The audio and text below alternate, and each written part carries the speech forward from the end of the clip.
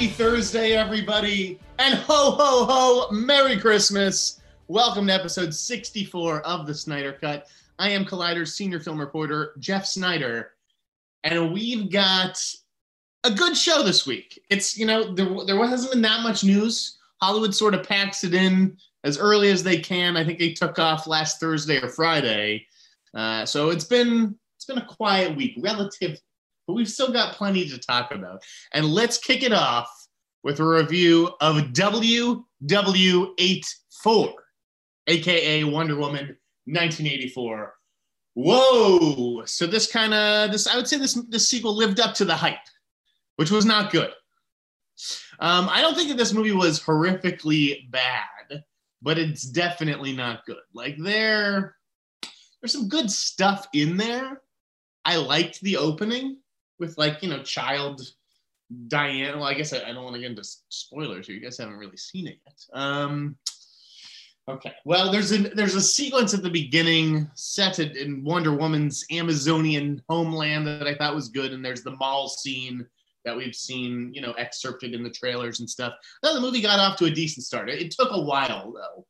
Those are two almost 15-minute set pieces that don't really have much to do with the plot. We do see the invisible jet.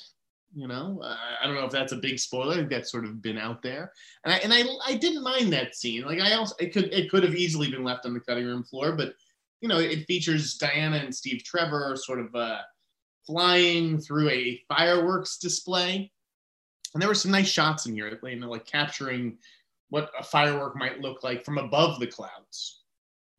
And then there's a big sort of twist of sorts to the ending, which I will not give away, obviously. But I liked that moment. I liked some of the points and ideas that this movie was grappling with. However, it was way too long. I mean, this movie's 2.5 hours. There's just no need for it.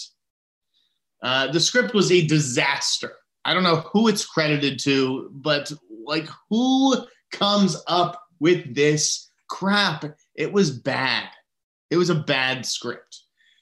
Patty Jenkins, naturally she gets Star Wars off this thing, right? It's nice to see that Patty Jenkins can fail upwards, just like any white male director. Because this is just a real step backwards. It does feel at times like a movie made by people who didn't really understand why people liked the first film. I thought that the tone of Wonder Woman 84 was kind of all over the place. There are moments where it feels like it's for 10 or 12-year-old girls.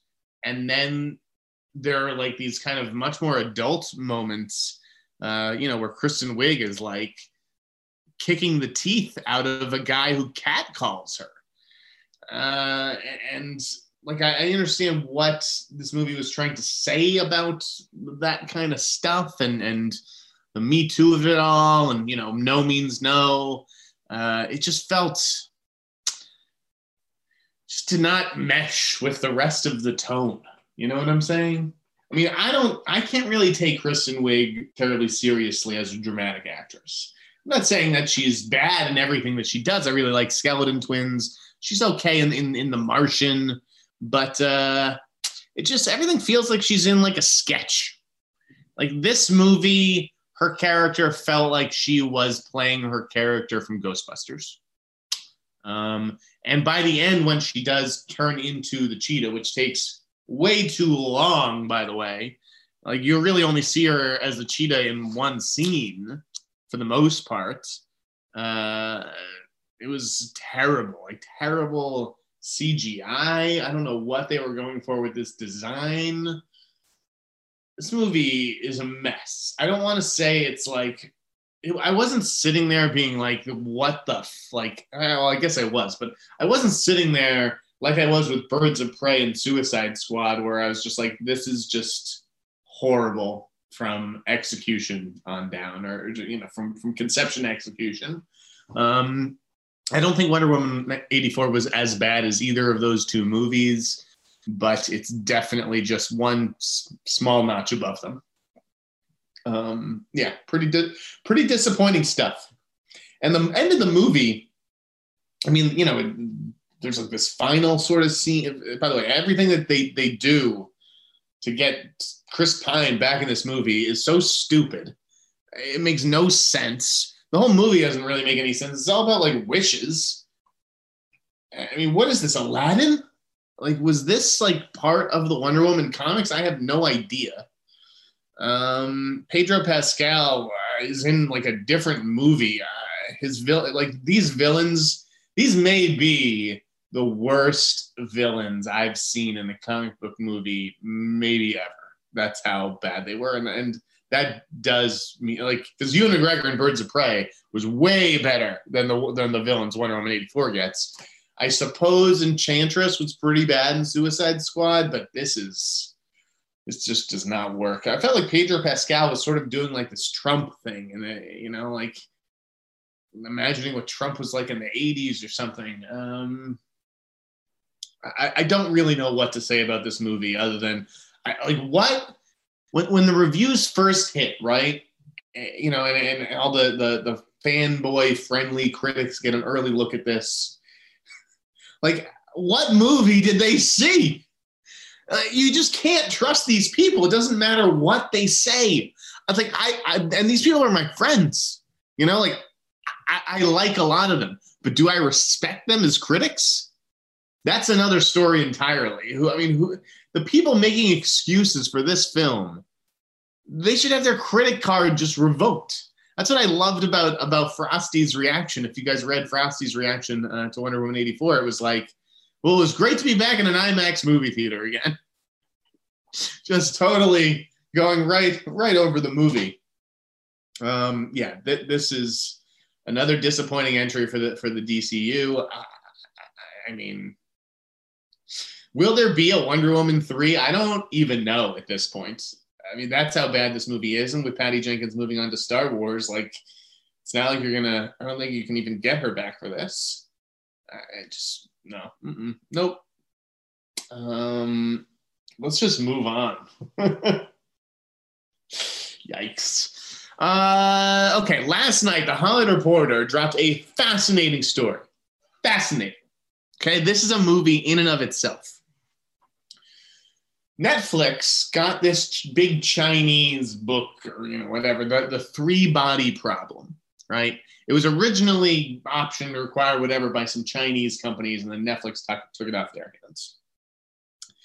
So it turns out that this week, the China executive at Netflix, right, who's working on this three-body problem movie with Benioff and Weiss, the Game of Thrones guys, he got poisoned. And they suspect a rival film executive from the place that had to give up the rights, which is crazy. Sorry, I kicked the table there and the camera started shaking. That's crazy. Like, this is like Warner Brothers winning a bidding war for like a big property, and Paramount like thinking that it had it, and Paramount's executive like, hey, let's have lunch. I have some ideas. You guys may want to do. For this movie that you just acquired, and then poisoning the Warner Brothers executive. It's like, I'm surprised you actually don't see more of it. I mean, I know I'm the type who gets very invested in like the scoops that I chase. I feel like some sense of ownership over the story. And so when I get scooped, I feel like that's my baby. Like, I have that on my screen. Like I pre-wrote this story last week. I can't, like, that is one thing. I've always wanted to be an executive.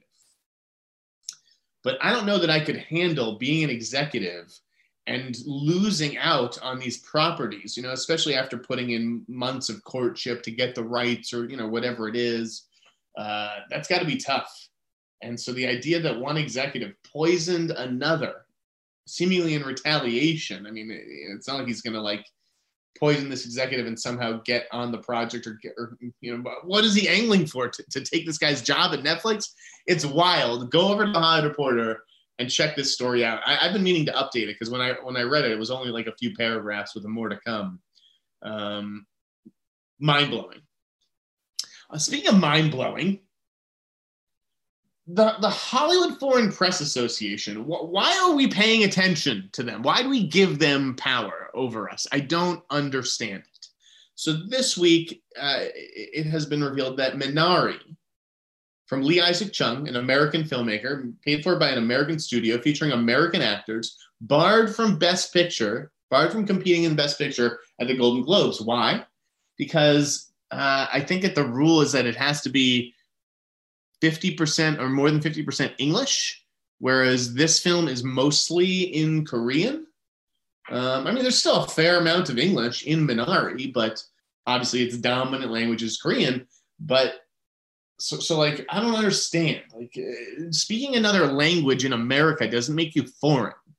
I mean, America is a melting pot. We got to get past this where like only English language movies are considered American films. Like, what? People speak Korean here. They speak Spanish. They speak hundreds of languages here in America, and it doesn't make them any less American. So this is one awards controversy I have to throw my weights behind. I do have considerable weight, physical weight. I don't know if I have any weight in this industry, but some heavy hitters did lend their support to Minari.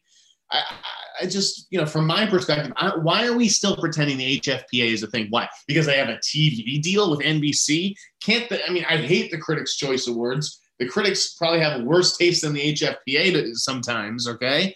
But, like, can't the Critics' Choice Awards just get a TV deal and that can become, like, the new Golden Globes? Why do we put stock in the Golden Globes? Who are these 75, 80 foreign journalists? Like, none of them are like respected critics. Maybe in their home countries, people read them, like I understand that. But like in America, and I get this is the foreign press and we do need this group of people because Hollywood is America's greatest export, right? Movies, entertainment. That is what America's sort of contribution is to the world. And so you do need foreign journalists to spread that message. Like, I'm not saying that foreign journalists are not an important part of the equation, but why do we give them so much power and only 80 people to as like this first major stop on the awards season trail? Like it makes no sense. And like everybody can act tough, right? When it comes to the HFPA and tweet things out. But like how many of them are actually stopping attending the Globes? They're not going to support the Globes. They're not going to promote the Globes. Like, that is when I'll see that Hollywood takes this stuff seriously. Sending out a tweet condemning the HFPA, like, anybody can do that. It's all about action. So, I completely agree with what Lulu Wang said and a whole lot of other people. But, if next year Lulu Wang is at the Globes, right, for her movie or just in the audience, then what is the point?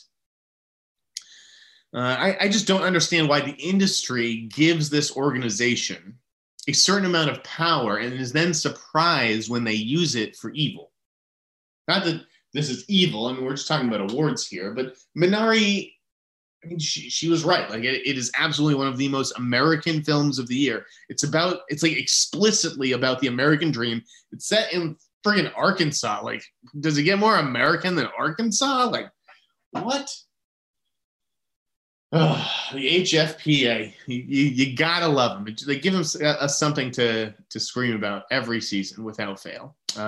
They also flipped a bunch of like different categorizations. I think all the people from One Night in Miami are going to compete in one category. It hasn't been decided which, lead or supporting. I don't understand how you have 4 lead actors, so you're probably going to have to go everybody in supporting for that, I would imagine. And I feel like Best Actor is crowded, and Best Supporting Actor, there's actually a little bit of room this year. I'll be very curious to see how many of the Chicago 7 people hang on for nominations at the Oscars, because it seems like just losing some steam. Like everyone can sort of acknowledge that all of them were like pretty good. I just don't know like who is passionate about them. Like when you ask, hey, what was the best supporting performance you saw this year? A lot of people will say, Chadwick or Paul Raci in Sound of Metal. Like who is saying Sacha Baron Cohen in Chicago 7 or Mark Rylance? They also flipped Promising Young Woman, I believe, from comedy to drama. That's just a no-brainer. I mean, Promising Young Woman, there are, there's some dark humor in there. It is funny, but a comedy is a stretch. Like that belongs in drama, and I'm glad that switch was made. Elsewhere in award stuff, due to the Shia LaBeouf of it all. Sounds like Netflix just removed him from all its FYC materials for Pieces of a Woman. I think I said last week, I was surprised that movie is still coming out. I might have considered delaying it, particularly because Vanessa Kirby isn't necessarily some like slam dunk for a nomination. Like if she was, I would understand, like we got to put this out. Maybe it's a contractual thing. I might have held that a little bit longer. But either way, yeah, it doesn't sound like Shia was never really supposed to get a ton of love for that, but he's definitely not going to anymore. Variety had an interesting piece about, Shia and the fate of his career after these allegations and whatnot. I mean, they're not even allegations. He did say some things were not true, but he had admitted to being abusive. But it said that he was fired. Yeah, from Don't Worry, Darling, which just goes to show you guys, it's another example of, I think, the mailbag question from last week or 2 weeks ago. When someone says scheduling issues, it's very rarely scheduling issues. These people know their schedules. It's not like, oh, I signed on to this movie. I totally forgot I was supposed to do another one that same week.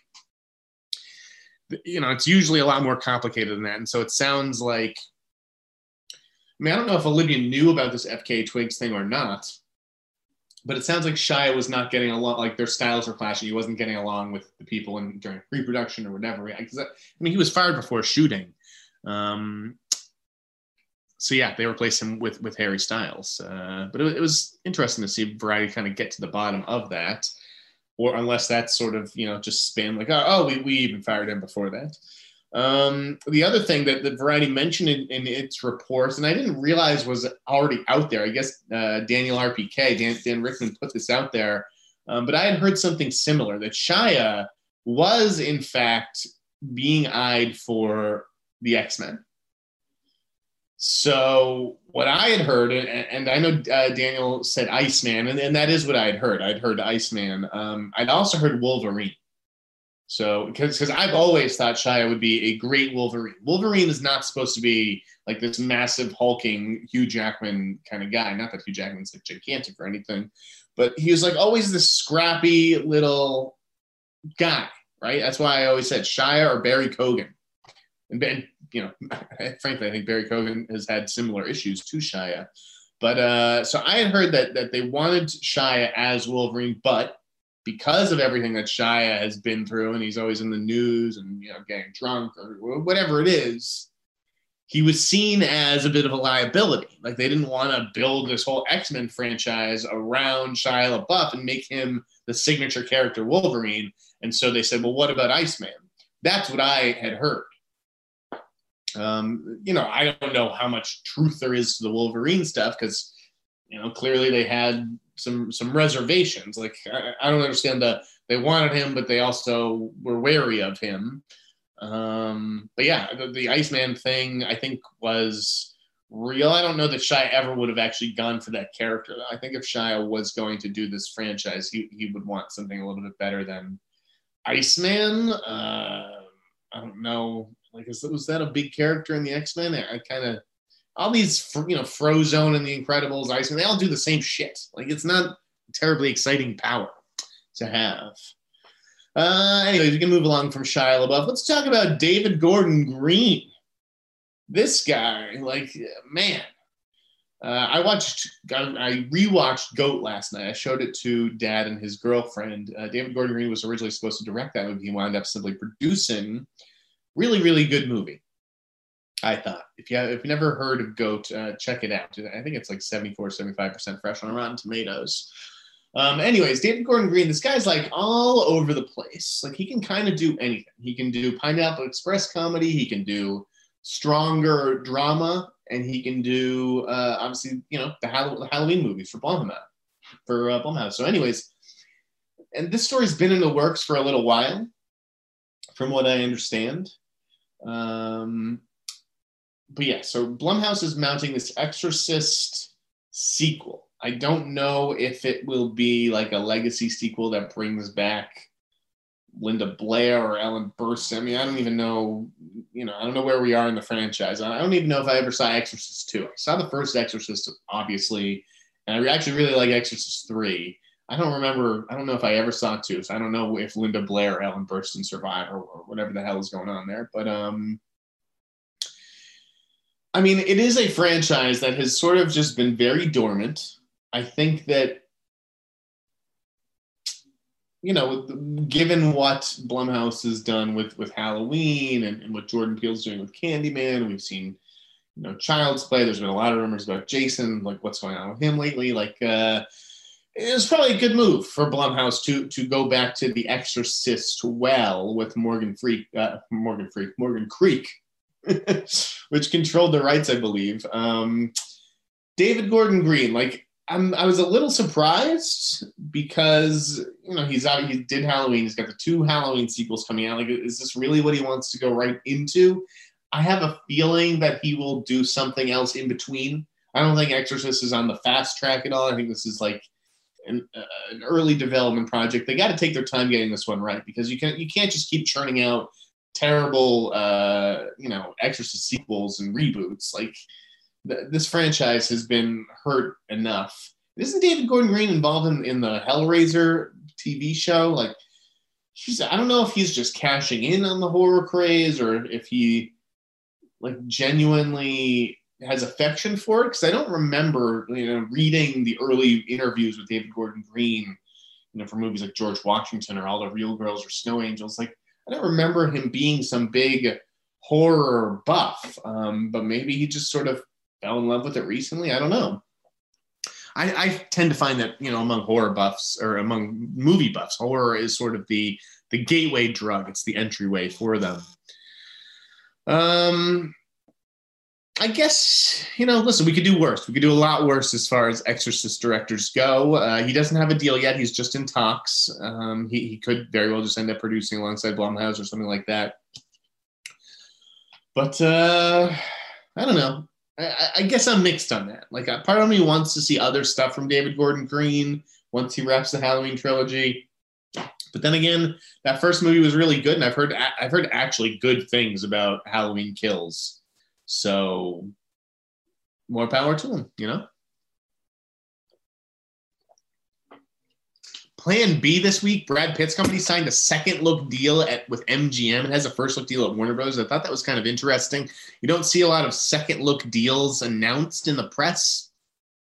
I don't know if this was just like, I don't know if these announcements with MGM is just MGM trying to make itself look good on paper for investors. Like, all these movies that MGM has put in the pipeline, whether it's Gucci or the Project Hail Mary with Ryan Gosling from Lord and Miller, like, are all these movies, are they actually going to get made at MGM, or is it just like, all right, now we have all these sort of A-list elements and these packages in development, and we look good on paper for a sale because you're getting all these sort of high-profile projects. If you were to buy us, if Apple were to come in and buy MGM, now they have a Gucci movie with Lady Gaga, and they have the Ryan Gosling astronaut movie. Like, is MGM for real? Because I'm confused. They definitely seem to be having some money issues, because they did retain 2 different banks to explore the possibility of a sale. I don't really know why that was big news this week, because it seems like since I got to Hollywood, MGM has been up for sale. Like, they've always had financial difficulties. I feel like the Apple rumors have been around forever. I guess it's now just a formal thing that we've actually hired people to explore the possibility of a sale.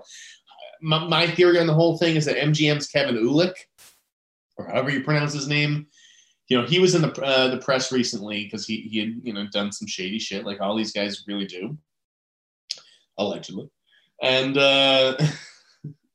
and he settled or whatever, and it was like a sealed document or deposition. I don't know what the fuck it is. But the fact that it existed was in the press. Like, Variety got a hold of it somehow. I think it was Gene Maddox over there, who's a really good reporter. And so I wonder if this guy Kevin was just like, I got into this business. I'm a hedge fund guy. I have all the money I could want in the world. I got into Hollywood, so it's not about the art. It's not about making movies. It's about rubbing shoulders with the stars, isn't it? Isn't that what it always is for all these guys? Hollywood is a terrible business. Like, if you wanted to make money, Hollywood should be the last place that you're investing your dollars. But if you want to, look cool and go to cool parties and hang out with big celebrities, yeah, you put your money into Hollywood. And it just feels like this guy, Kevin, was like, all right, I got into this business to do just that. And now the town is shut down. I'm not hanging out with movie stars. I'm not going to these cool parties. And all I'm doing is having my name dragged through the press. Whereas if I was just the head of a hedge fund, Variety wouldn't care about my depositions, my legal troubles or whatever. Because I'm the head of a studio, they care. So I bet he's just like washing his hands. Like, I don't need this aggravation. Particularly, it's like you think that you're in control of Bond, and then you realize, no, I can't even do what I want with Bond. I could have fucking licensed this movie to Apple for $600 million or something, but Barbara Broccoli won't let me, I sense a lot of frustration from Kevin, and I wouldn't be surprised if that sale happens in the next 6 months or so. They'll probably wait until after Bond and see how that does, whether they have to push it again or whether they release it in theaters and see how it performs. But I would say by this time next year, MGM is bought and sold. The Electric State, the Russo brothers teaming with Millie Bobby Brown. Come on down. This is Universal won this package. And the Russos had been developing this as producers for several years. Andy Muschietti was going to direct and produce with Barbara. And it sounds like he's just too busy with The Flash. And so the Russos, they are currently filming Gray Man now. They did have to pause for a couple of weeks, due to some COVID spikes and outbreaks or whatever. But it sounds like this is going to be the Russo brothers' next movie. They've already got Cherry coming out in February and March on Apple. Gray Man is shooting now. Maybe that'll be out by the end of next year, by the end of 2021 on Netflix. And then The Electric State, which sounds interesting. It's like a robot movie. And so imagine E.T. if E.T. was a robot and Millie Bobby Brown befriends this robot and then realizes that her missing brother actually sent this robot. So they've got to go, on a journey to find her brother or whatever. I can totally see that being a gigantic hit. The Russos, Millie Bobby Brown, it seems like a smart pairing. And it's theatrical, that's nice to see that we are sort of getting back to this place where, okay, if I'm shooting a movie right now, it's for streaming, right? The next year and a half, that's streaming. But let's start making plans for 3-4 years from now where we get people back in theaters and we focus on some theatrical product. Frances McDormand and Sarah Polley teaming up for Women Talking. That sounded kind of interesting. They're an interesting pairing. Like, I really do respect Sarah Polley as a director. And Frances McDormand is, one of the greatest actresses alive right now. She may be like the greatest. She's just certainly in the top 5. She could very well win her 3rd Oscar. Does Meryl Streep even have 3 Oscars? I've lost track with Meryl Streep.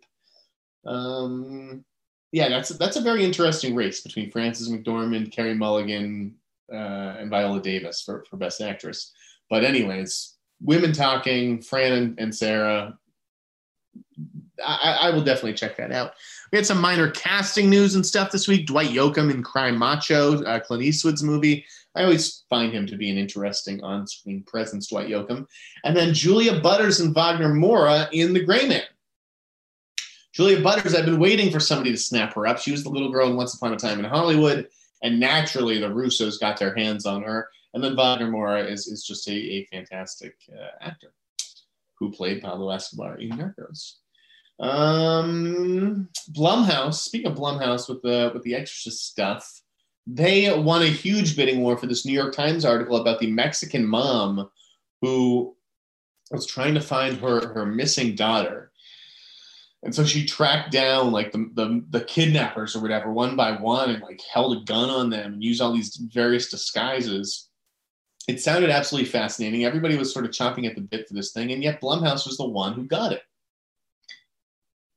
And I'm not sure forget the article if they're developing a movie or if it's a TV series. I would imagine a TV series. Blumhouse actually has a pretty good track record when it comes to TV. They did, The Loudest Voice, which I thought was excellent on Showtime. They did The Good Lord Bird. They did Sharp Objects. So like Blumhouse TV, he's definitely built that company, that TV arm of the company, into a real powerhouse. Deadline profiled John Lee Hancock, who we're going to talk about his movie shortly. Sorry, and in the bottom of that story, if you notice, it said that he is working with Apple and Skydance, developing a show that's loosely based on the musical Oklahoma. Now, I'm not terribly familiar with Oklahoma, which may be why I couldn't stand Charlie Kaufman's I'm Thinking of Ending Things earlier this year. But that was a nice little news nugget that Fleming slipped into that interview. Bono, Pharrell Williams, and Halsey joining Sing 2. I probably will not see Sing 2. I mean, it's definitely, for kids. That first movie I thought was okay. If that movie had been a little bit better, I'd probably be in for this sequel, but I know what we're getting at this point. It's like, yeah, this is kiddie stuff. Warner Brothers finally announced that Judas and the Black Messiah will hit theaters and HBO Max in February, so it is going to be a part of the current award season. Very curious whether this is going to be a contender or not. I think the movie's amazing. I think the movie looks amazing. It was number 2 on my best trailers of the year list, and we're going to get into that shortly. But I just want to see Daniel Kaluuya and Lakeith Stanfield like squaring off against each other. These guys could both find themselves in the race, although I thought it was interesting. I did read this week that Lakeith Stanfield is the lead. And Daniel Kaluuya, who I thought Fred Hampton was kind of the main character here, I think he is actually going to be positioned in the supporting category. That is interesting. Trey Edward Schultz, the director of Waves and Krisha, he set up an HBO limited series thriller called Cut Block. I think that he is a guy who you have to pay attention to, and him working with HBO is definitely an exciting, intriguing development. Mad Max Furiosa. That's right. The Mad Max Fury Road prequel Furiosa will hit theaters on June 23rd, 2023, while the Color Purple musical will debut in December 2023. These announcements were notable just because they sort of reiterated Warner Brothers' commitment to theatrical. There was no mention of HBO Max. That was a 1-year deal, and I understand people are like, well, you can't put the toothpaste back in the tube. Once you've trained consumers to expect a certain thing a certain way, like this content delivery system at home, then that's what they're going to expect going forward. I don't know if that's necessarily the case. I think people are like very much aware that we are in the middle of a pandemic. There's no, vaccine that has been, made available to the general public yet. And we just don't know when people are going to return to theaters. So yeah, for this year, the slate's going to HBO Max, but going forward, yeah, Warner Brothers is committed to theatrical. And I think that, the Furiosa date definitely shows that.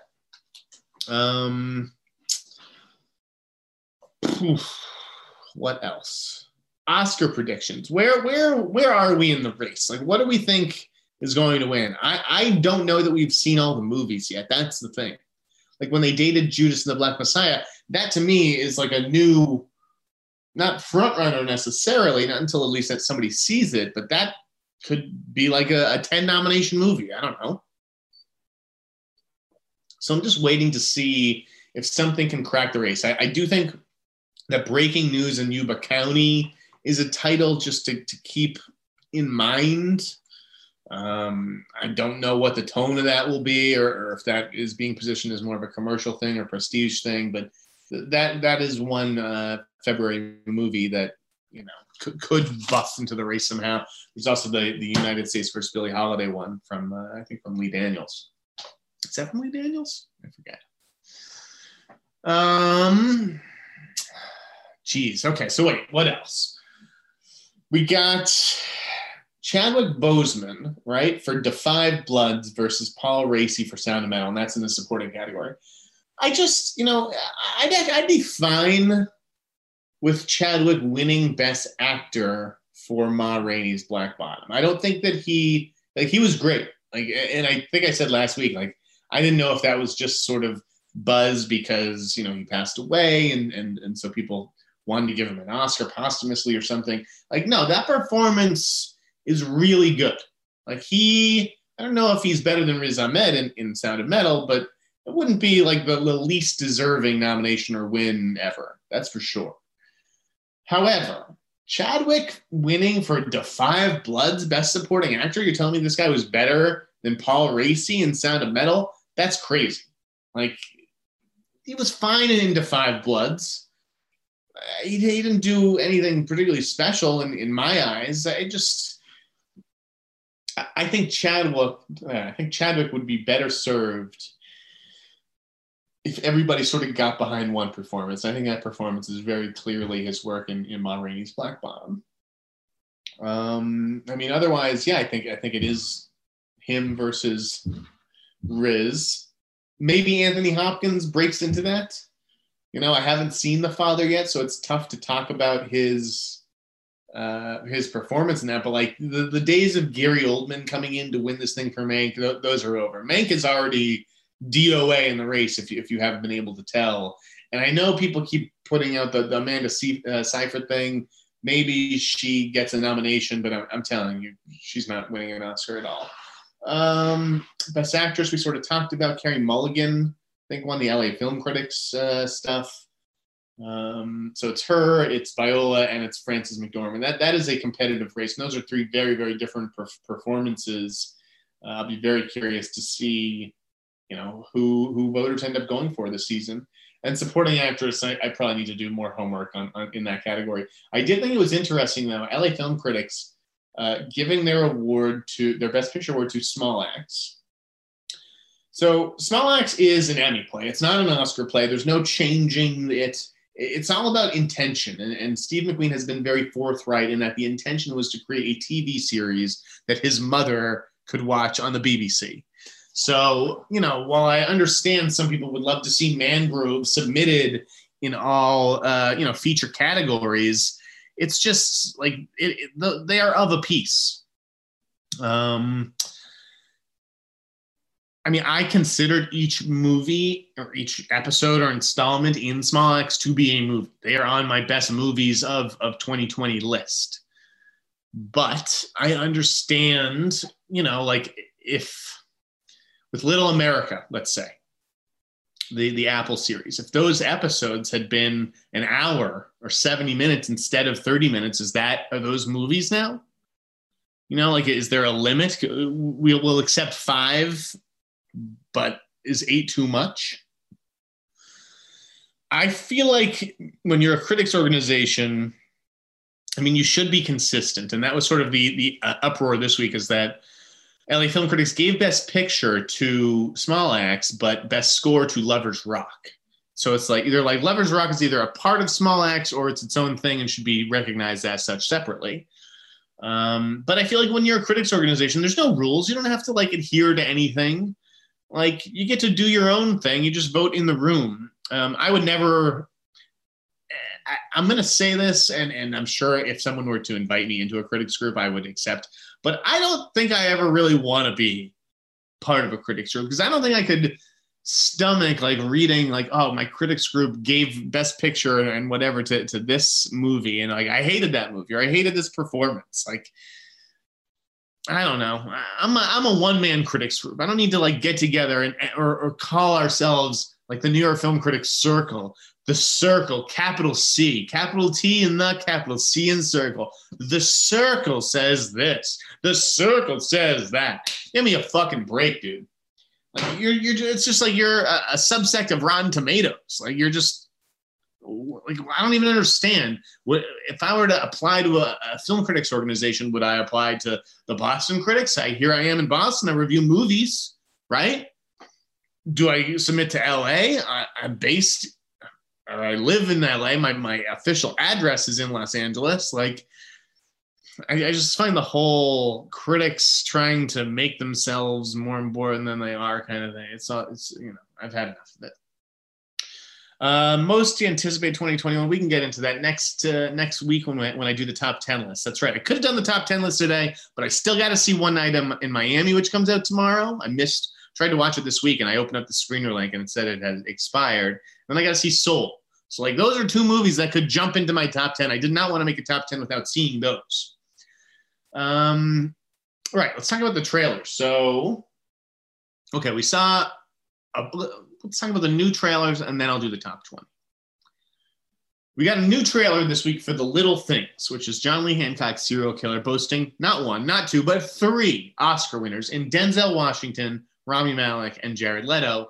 I thought this trailer was really good. It kind of builds to this final image with Denzel surrounded by, garbage bags. Did Denzel dig up a whole bunch of body parts or something in the desert, which is, the second to last shot, all the holes in the desert? Or did he, I don't know, kill Jared Leto himself and put his body parts in plastic bags? Like, I don't know. It's going to be I'm very curious because they stop short, and in all the press that I've read about this, they stop short of calling Jared Leto the serial killer. They keep calling him the prime suspect, which gives me pause and makes me think there's some kind of twist to this. Like, is Denzel chasing himself? Is he the real killer? Is Rami Malek the killer? There's a couple of different people in this cast who I could see playing some kind of evil serial killer. I just don't know if it's as easy as it was Jared Leto the whole time. But anyways, I love serial killers.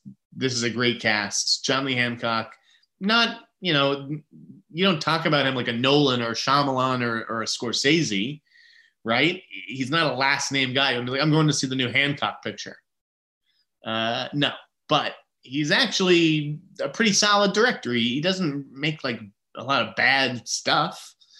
Maybe it's kind of middling, but I don't know. I'm looking forward to that movie, and it comes out in February on HBO Max. Coming to America got its first trailer this week. I got to tell you, no interest. 0 interest. I'm probably not even going to see it. I don't care. I didn't care about Coming to America the first time around. It was a movie that I'd always heard quoted when I was growing up, but I didn't have a big brother to introduce me to it. The whole wash the royal penis thing, like, because I heard that all the time. Just don't care. Don't care. I like Eddie Murphy just fine. These characters in this storyline is not for me. It looked like exactly what I was expecting though. And it was good to see Eddie and Arsenio playing all these multiple characters. Like, that was a little fun beat at the end of the trailer, but I don't know. It also, it's R-rated? Wasn't the first one R-rated? I don't know what is going on with this. Again, I just don't care. I'll get interested in March maybe. Got a trailer for Robin Wright's directorial debut, Land. Sure. Looks like a survival movie with a female lead and some type of weird romance thing happening with Demi and Bashir. Looked very, very skippable. Palmer actually looked good. The Apple movie with Justin Timberlake, where he's like looking after a gender non-conforming little boy. I thought that looked surprisingly interesting and heartfelt, and I'm actually looking forward to seeing whether Justin Timberlake can pull that role off. And then we got our first look at footage from Peter Jackson's Get Back, which had 50 or 60 hours of unseen footage of the Beatles. I thought it was pretty cool what we saw. I like the tone of it. For me, the Beatles, it's all about the music. I don't really care too much about the personalities. They weren't of my generation. I'm not a Paul or John guy. Just, give me the music. So if the music's good, I'm down to check out that Peter Jackson documentary. My baby niece must just be slamming her head into the crib in the room that we share a wall here. I don't know what is going on in that bedroom right now. Okay. Collider, I dropped the top 20 trailers of the year. And that was published this afternoon. I was up super late finishing it because I am a notorious procrastinator. So here's the deal. I ended up going with 2 Warner Brothers titles for number 1 and number 2. Like, Warner Brothers has the best marketing department in the business, or at least they had one until they fired everybody. So Blair Witch put these two trailers together. Unfortunately, you know, there's other movies that probably should have been on this list that didn't because Blair Witch and Warner Brothers never figured out a way to sell them. So those movies are Tenet and Wonder Woman 84. I never got the chills from the Tenet trailer the way I should have. And I don't think that Warner Brothers had any idea what the hell they were doing with that. Like they pivoted. You've got a great score, like one of the year's best scores from Ludwig Göransson. And then they pivot to this Travis Scott marketing thing where they're putting this rap song over it. It didn't fit fucking at all. I don't know if this was just because like it's Nolan's first movie with a black lead or something. They gave it a rap song on the soundtrack. Like terrible fit, terrible decision for that final trailer. Wonder Woman 84, just bad marketing. Go back to the Wonder Woman theme. You have this like iconic theme now from Hans Zimmer. Nobody wants to fucking use it in the trailer. Not good campaigns or not good enough campaigns for either one of those movies. However, the Batman trailer was awesome. You know, I thought Matt Reeves knocked that out of the park. It did a great job of setting up the cat and mouse game between Batman and the Riddler. It introduced like the Penguin, like was the talk of this trailer, how unrecognizable Colin Farrell was. You show Catwoman actually being a cat burglar. You set up tension between Batman and the Gotham City Police, and then you have Nirvana, Something in the Way to top it all off. Great trailer, number one. Judas and the Black Messiah was number two. Another fantastic trailer, driven largely by good music. You cannot put a price on a good trailer song. And that was, I think it was False Prophet by Pusher Music. Track that down on YouTube. Great track. Sound of Metal, beautiful trailer. Like, you know, particularly the way it ends on that close-up of Riz Ahmed, where you just see that, you know, so much emotion on his face. Love the music in that trailer. Killing of Two Lovers, absolutely gripping trailer. The movie, you know, I talked about it a couple of weeks ago. It wasn't that it was disappointing. It just, I felt like the title and felt a little misled by what ultimately happens in that movie. But the trailer is like a brilliantly constructed piece of art. Let Him Go was number 5. Great trailer. Costner, Diane Lane. Just, it builds to, you know, that perfect moment. I mean, you got Leslie Manville doing the backhand slap. Like, it was probably as good, if not better, than the movie. Like, fantastic trailer. Possessor, Nobody. That was 6 and 7. Like, those movies, like, look like a blast. Like, I couldn't wait to inject Possessor into my eyeballs as soon as I saw that trailer. Same thing, Nobody. Just a wildly entertaining, like, 2 or 3 minutes. Jungleland was 9, and that's a great trailer driven by Something Real by Wave System. Great song. Another one of those trailers like Killing of Two Lovers and Sound of Metal and Minari that just critical quotes like matter, you know, and it's not just the quotes that you pick, but the way that they're deployed. Are they, is it the right word at the right time? That kind of thing. Jungleland I thought did that very, very well. Same thing with Nomadland. Nomadland, it was a beautiful trailer driven by that gorgeous piano music, and it really just sold the soul of this movie. Number 11 was Tiger, the HBO documentary.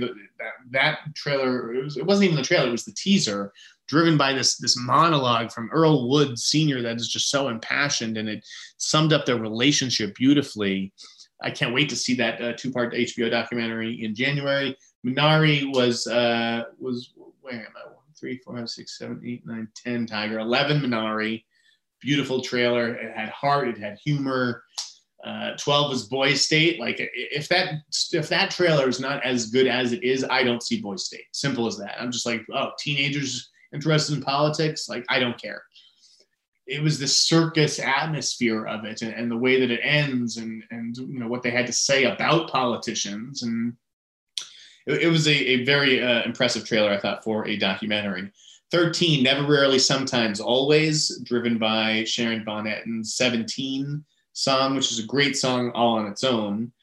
Promising Young Woman was 15. You know, and this trailer, I don't know if they've made a great trailer yet for Promising Young Woman, but I love that the trailer makes you feel like if you don't see this movie, you're going to be missing out on a big, important conversation.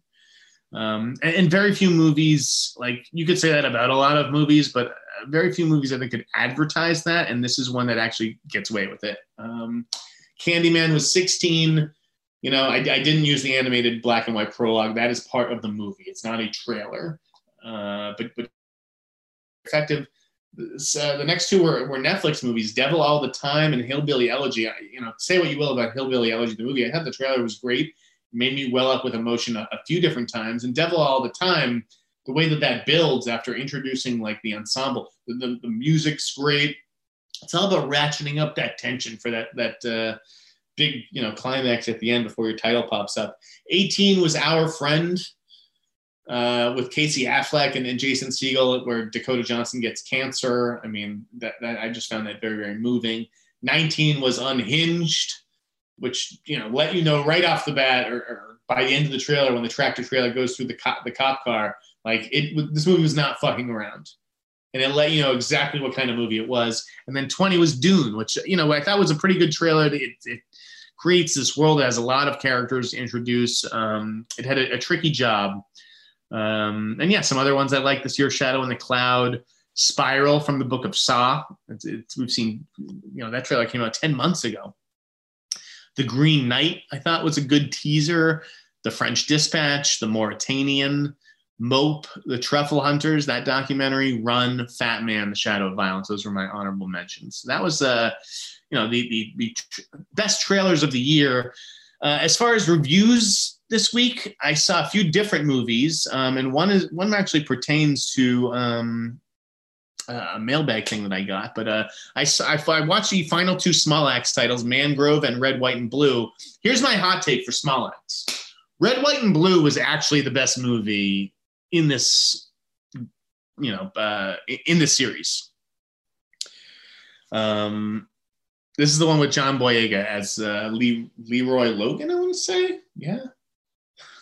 He is basically his father's beaten, right, by police.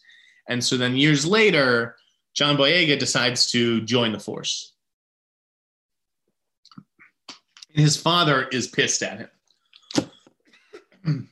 His father is like, these guys took me off the street for doing nothing. They beat the shit out of me. How can you go join their team? And Boyega's like, the only way that I'm going to affect change is from the inside. And, he gets harassed, like people call him the N-word. I just thought it was a very, very effective 80 minutes with a great, final scene between father and son. That to me just felt like, I don't want to say like the most real story, because I know every one of these stories is based on a true story except for Lover's Rock. But that was just the one that really hit me emotionally. Mangrove was very good, and it was much better than Trial of the Chicago 7, but it didn't hit me emotionally the way that Red, White, and Blue did. So I go Red, White, and Blue, Mangrove, Lover's Rock, Education, and Alex Wheatle when it comes to the Small Axe titles. And John Boyega, though, was absolutely fantastic. Like, I hope he gets an Emmy nomination next year. I watched Julia Hart's crime drama, I'm Your Woman. I thought that was pretty good. I actually thought she did a solid job directing that. Rachel Brosnahan was good. The supporting cast was solid. Check out I'm Your Woman on Amazon. I watched Fatale with Hilary Swank and Michael Ealy, which I suppose was a guilty pleasure. It had enough to keep me entertained. It got a little ludicrous, and I'm not sure you'll quite see where this movie is going. But Hilary Swank, man, she's still got it. I think she's looking good. I don't know. She's got to be in her 40s or something. Yeah, like Hilary Swank.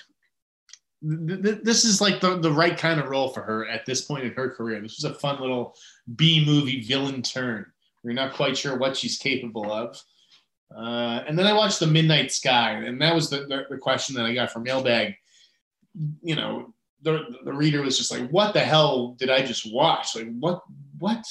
And that is basically how I felt as well. There were a couple of interesting scenes in this. There's a scene with Tiffany Boone where basically she has a cut in zero gravity. And we've all seen, astronauts drinking Tang or little water globules floating in these space movies. It's interesting when it's blood. So again, there are moments here, but basically the two different halves of this movie never connect. Like, it's just Clooney's cutting back and forth from Earth to space, and it's the space stuff is not good. Like, you just don't care about any of the characters. They all have one personality trait. They just don't feel like real people, nor are you invested in their journey or their survival. Meanwhile, this movie, I mean, I have to warn you, it's a twist movie. There's a twist to it. I don't think that the twist is that difficult to figure out. I can't say I necessarily figured it out, but I also wasn't really trying because I didn't really care. Yeah, this is a whiff. I don't think George Clooney is a really good director. He started out hot with Confessions of a Dangerous Mind, Good Night and Good Luck, but when you look at some of these movies, man, I mean, I guess I like the Ides of March, but Leatherheads and Suburbicon, like, what are these fucking movies, dude? I don't know why he wanted to make Midnight Sky or why anyone would want to watch it around the holidays. Like, it was depressing and grim and just not a lot of fun. So thumbs down on Midnight Sky. Aman Pooney asks, if you have time for mailbag, I'd like to get your thoughts on who should be the next Bond. Could Robert Pattinson feasibly be Bond after the Batman? I hope not. I don't think Pattinson would make a terribly good Bond. Let's see if he makes a good Batman first. I don't think it's going to be Tom Hardy. I mean, Fassbender's getting a little too old. I still like Dan Stevens. I would still be down to see Dan Stevens tackle Bond. I think Sam Heughan is a possibility. I don't know. I'd have to kind of think about that. But as of right now, I want to say Dan Stevens. Slappy White asks, why do you suppose Neil Blomkamp is in movie jail? Even Uwe Boll has directed more movies, and Blomkamp was nominated for multiple Oscars. I don't know if Neil Blomkamp is in movie jail. I mean, the guy seems like he continues to make stuff, via his own independent studio. They are more short films and that kind of thing. I mean, he was supposed to get going on Inferno, right, with Taylor Kitsch, I want to say. And I think that project was like a victim of the pandemic. So, part of it has been like bad luck. Like, he was developing the Alien movie and then Fox sold to Disney, right? So part of it has been bad luck. Part of it is that I guess Chappie just really did not do very well, even though I like Chappie. I might even like Chappie more than District 9. I also don't know if Neil Blomkamp wants it. I don't know if he wants to, like, the guy comes from South Africa. Like, is that he wants to be a filmmaker? Does he want to be like a movie director for hire in Hollywood? I don't know if that's like the vibe that I get from him. But I'm sure he will, where there's a will, there's a way. I'm sure he will find a way to bounce back. Is there anything else that I want to talk about? I don't think so. That'll do it. Let me just check the email, make sure we didn't get any last minute mailbag questions or any breaking news. Nope, not really. All right then. Well, I guess that'll do it for the Sneider Cut. We're not done in 2020. We're not calling it a year. I will be back on December 31st. Thad is coming into the office. We're going to do a blowout end of the year show. Maybe I'll even get a guest or two. We'll see if I can get Justin Kroll to do his top 10 list or something. But I will have my top 10 list in place by then. I wanted to thank you all, though, for watching as long as you have. I mean, this is episode, 64? Have a wonderful, a Merry Christmas, a Happy Holiday, whatever you celebrate. Have a great New Year's Eve if you're too busy next week to catch the show. Thoughts and prayers go out to my buddy Dave McNary, the legendary variety film reporter, is in the hospital. So I wish him a swift recovery. I know if anybody can make one, it is Dave. But I learned a lot from Dave. I don't think I would be where I am without gleaning some vital Hollywood knowledge from Dave McNary, and just the sweetest, nicest guy. Love playing basketball with him, and I hope, when I'm back in LA and he's made a full recovery, we can do that again. So Dave, love you, thinking of you, and everybody else out there, season's greetings, stay safe, have some eggnog, find a mistletoe, and I will see you next Thursday after the holiday. Take care, guys.